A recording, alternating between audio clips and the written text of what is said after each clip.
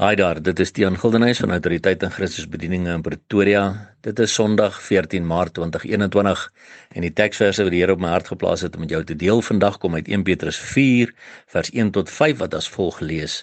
Omdat Christus dan vir ons na die vlees gelei het, moet julle ook wapen met dieselfde gedagte, dat wie na die vlees gelei het, opgehou het met die sonde, om die orige tyd in die vlees nie meer volgens die begeerlikhede van die mense te leef nie, maar volgens die wil van God. Want dit is genoeg dat ons die afgelope lewenstyd die wil van die heidene volbring het, deur te wandel in ongebondenheid, begeerlikheid, dronkenskap, brasserye, drinkpartye en ongeoorloofde afgoderye.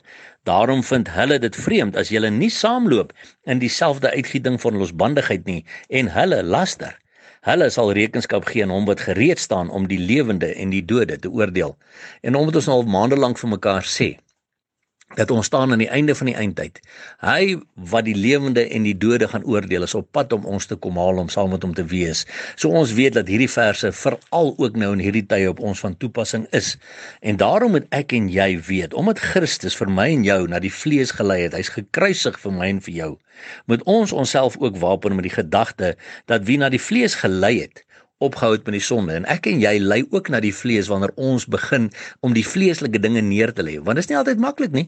Dis 'n oorlog om jou vlees neer te lê, want die ou vlees wil maar net die hele tyd saamgaan met die dinge van die wêreld. Maar as ek na die vlees gelei het, dan het ek opgehou met die sonde, want ek doen nou nie meer die dinge van die vlees nie. Om die orige tyd in die vlees. Nou die orige tyd in die vlees beteken totdat Jesus ons kom haal met die wegraping, of totdat ek en jy individueel sou sterf om by Jesus te wees. Om die orige tyd in die vlees nie meer volgens die begeerlikhede van die mense te leef nie, maar volgens die wil van God. En 1 Tessalonisense 4 vers 3 sê vir ons, die wil van God is julle heiligmaking, want ons is op pad na heilige God se troon toe. En dan sê vers 3 hier, interessante ding, want dit is genoeg. Ek kon nogal die Here se halwe frustrasie in die stem van Petrus hoor as die Heilige Gees deur hom praat, want dit is genoeg dat ons die afgelope lewenstyd, met ander woorde dit wat nou agter my lê, die hoeveelheid jare wat ek al afgelê het, dis nou genoeg, dat ons die afgelope lewenstyd die wil van die heidene volbring het. Nou wat is nou die wil van die heidene? Deur te wandel in ongebondenheid, met ander woorde ek's ongehoorsaam, ek maak my nie vas aan die woord van die Here nie, ek doen net wat ek wil. Begeerlikheid, dronkenskap, brasserye, drinkpartye en ongeoorloofde afgoderye. Dis die wil van die heidene. En tog is ons almal so graag deel van hierdie drinkpartye en ons is deel van al hierdie verkeerde goed en ag jy kan maar doen wat jy wil, die Here is lief vir jou soos wat jy wil. Nee, hier sê 1 Petrus 4 vers 3, dis genoeg dat ons die afgelope lewenstyd die wil van die heidene volbring het deur hierdie goeders te doen. En daarom dan sê hy nou in vers 4, daarom vind hulle dit vreemd. Wie is dit? Die ouens wat jy in die verlede hier goed saam mee gedoen het, vind dit vreemd as jy nie meer saamloop in dieselfde uitgieting van losbandigheid nie en hulle laster. Wat beteken dit? Hulle gaan jou skel, hulle gaan jou spot, hulle gaan jou vloek en vir jou sê, maar jy 2 weke terug nog saam met ons gaan suip. Jy 2 weke terug nog saam met ons 'n drinkpartye gehou. Wat's nou fout met jou? Is jy nou weer te heilig? Ja, ek het intussen Jesus ontmoet.